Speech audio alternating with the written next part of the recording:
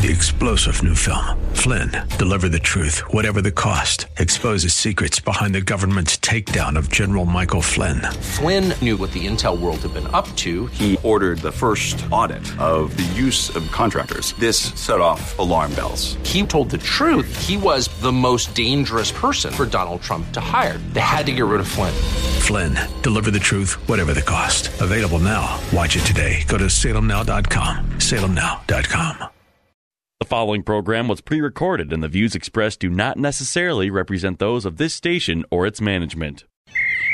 Gather round.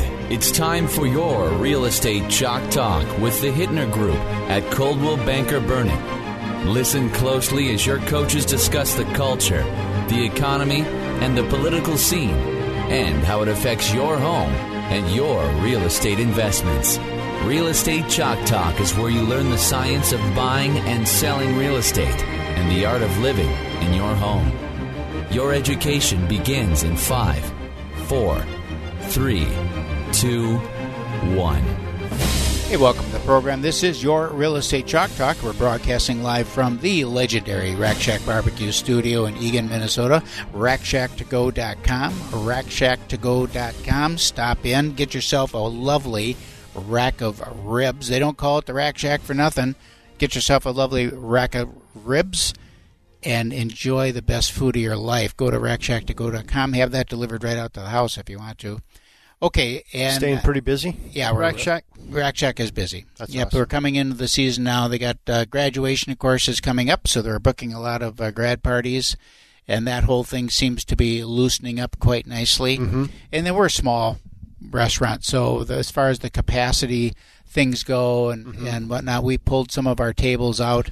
And we had them jammed in there pretty good anyhow. And we decided that, some of those tables we're just never going to put back. Mm-hmm. It's nice. Can you put some outside? Can you take some parking spaces? I see in some parking lots they're taking some of the parking lot and setting some tables up. Can you do that? We could do that. We had they called and asked if we wanted to do that, but unfortunately, right in front of our doors is the handicap parking. And so in order to do that, we would have to relocate at our expense the handicap parking. And it's just, it's thousands of dollars to do curb, because you have to do curb cuts and re-pour sidewalks and all of that stuff just to move. It isn't just moving a couple of signposts. You can just repaint that somewhere, can't you? Yeah. Yeah, you can't repaint that ramp, though. That has to be created. So anyhow, it didn't make sense, and we knew that this is. I know on the sidewalk you have a couple tables. We have tables. Nice, we have 4 tables out on the sidewalk, and you have people that love to sit out there. And as far as sitting out in the middle of a parking lot, to me, it's just that's not the ambience that I'm thinking. Yeah, I want to do anyhow. Yeah. And our business, to be honest with you, is mostly takeout. It's mostly catering, deliveries, to-goes, pickups, and our dine-in is a very small part of the business. We love having it because the energy in the restaurant is great and the music is fine and it's fun to do and people love it. But it's like 20% of the business, so most of it is out the door. How's the real estate business treating you? Our real estate is we're busy. We're still busy. We have lots of listings that are in the pipe. We have Fritz, our team member, just emailed me, wanted me to make mention of a townhouse that he's got coming on the market in Apple Valley. I can't give the address because it's withheld from the MLS, so I can't get that specific on it. But we've got a number of townhomes. I was out earlier in the week in Shakopee with a townhome that we've got coming on the market, and one in Apple Valley. We've got one in Eagan. We've got one in Inver Grove Heights. I mean, we've got for some reason we've got this a flurry of townhomes coming on the market and single-family homes. We've got single-family homes coming on the market in Eagan, in Apple Valley, in South Minneapolis, all over the metro, really. We've got single-family homes coming on the market. What's selling faster, the townhomes, single-family homes? Is there any distinction between the two? Good question. I think it's more price point. Really? Yeah, the price point still is anything under $400,000 is blistering fast. Okay. That includes most townhomes. A one-level townhome, if you have a one-level townhome, if you're that couple or guy or family who has a single-level townhome that maybe you had it for base camp here in Minnesota while you had your lake place and your place in Arizona or Florida, and now you're thinking, I got to get rid of one of them and maybe I'll just dump the one here in the city. Those things are That's a great phone call to receive, isn't it? Yeah, I love to get that phone call because we have people waiting for that. For that particular home. So if you have a one-level townhome that you're thinking about making a move, we literally have people waiting for that to come. What number would they call? 612-627-8000 is the number to call on that. 612-627-8000.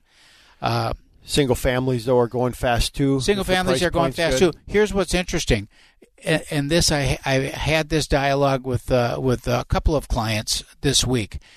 You still have to prepare the house to sell. Right. You know, I get this all the time. Well, do I really need to, paint and clean up and wash the dishes because the market's hot and it's going to sell anyhow? Well, that's true to a point, but nobody wants to buy someone else's dirt. So can you have it clean? Don't have Dorito chips on the floor. Yep. Don't have your toiletries laying all over the bathroom. Don't have dirt and cobwebs in the corners. Clean the place. Yeah. Especially when people are bidding up and paying a premium, they don't want to pay a premium for a house in disrepair or that's filthy. Right. And so, yes, it will, and you'll get more money for it, and you'll have a smoother transaction, and it will go more quickly. The market is starting to balance out. I mean, we see right now we've got this week. There are 2 times more pending homes on the market in the MLS than there are homes for sale. In other words, twice as many homes are sold and waiting to close than we currently have for sale.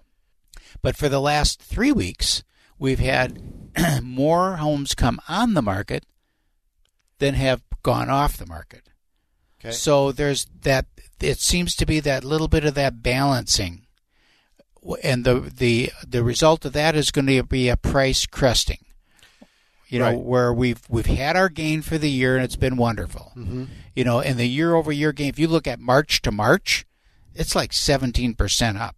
I mean, it's yeah. I've got some stats for our last segment that I was going to ask you about. Yeah, right. Huge. Yep. In fact, so much so that now there is in all the I read a number of real estate blogs just because I'm interested in what's going on in the industry, just from an industry standpoint. Mm-hmm. The conversation over a bubble on both sides is very interesting to read, where you've got some, my wife is in this camp, says that there's going to be a bubble, there's going to be a wave of foreclosures, blah, blah, blah, blah, blah. And then there's people on the other side of the camp, which is where I find myself, is that no, because we're structurally different now than we were 10 or 15 years ago, and the reason for our price run-up is quite different than the price run-up of before. And so there's some structural things that are going to prevent a bubble collapse. Did we have a great run on price? Yes, we did. Is the price run going to continue? To a point. I don't think to the extreme that we've experienced now, but I think we're still going to experience nice appreciation in the 22 and for the rest of this year. Don't you think that what we've seen is that it used to be everybody was bidding up 30, 40,000 on a home, and now it seems like your industry has priced in that 30 or 40. So now we're seeing people they're buying the home at sales price now. Yeah. And we're not seeing these big overages right now. You're exactly right, Kelvin. And I just explained this to a client this week. And we'll just use some mythical numbers. Okay, in January, I wanted to put a house on the market at $300,000 because that's what the market showed, right? I did my market. I'm using the last quarter's numbers from 2020 because that's the numbers that are available. But we've got this price run-up now that is undertaken. But my numbers support $300,000. We put it on at $300,000. Well, we get 20 offers on the house, and it sells for $335,000. Okay. That process has been going on now for 4 months. So now at least, right? now it's May 1st, and I'm sitting down with that client, and he says, "How much is my house is worth?" And I say, "Well, let's look at the comps for the last 3 months," and I see these $300,000 are now $330,000. So what do we put it on at? $330,000. Okay. Now, do we still have a high demand market? Yes, we do. Yep. Are we still going to get multiple offers? Probably. But the offer amounts are not going to be... It's not going to be $360,000. It's not going to be $360,000. Right. It's going to be $330,000. $335,000. I might get multiple offers and just get my asking price. Right? Yep. I might get multiple offers and get $5,000 over. something like that. Which this becomes helpful to us, doesn't it? Yeah. That you don't have to anticipate, like, okay, if my limit for us, if the limit for me is I can look for something up to 300, then I can look for something up to 300. Versus we're talking to people 4 months ago and going, if you're looking for something at 300, that means you have to be approved to about 330. Well, and here's the problem. Do you understand? Yeah, I do understand that. But what's happened now is because we're in a transitional stage. Right. Some people are pricing it at 335. Some are still using 300.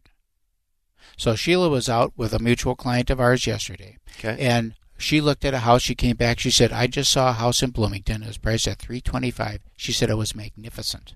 The house is going to sell for $375 or $380. Right? Holy but they cow. still priced it at the let's get multiple offer price. Wow. And that thing is going to run up. She said everything in the house has been changed. It is fabulous.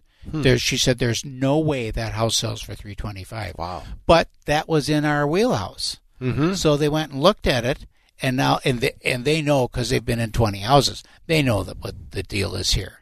So when you're on the market now and you're a seller and you're competing with that, Yep. but you've got yours priced at $35,000 more because you've priced your gain in, who's going to win on that? That's the $10,000 question. We're heading out to break now. We're going to come back with Brandon Hagen from Capital Construction right after these messages.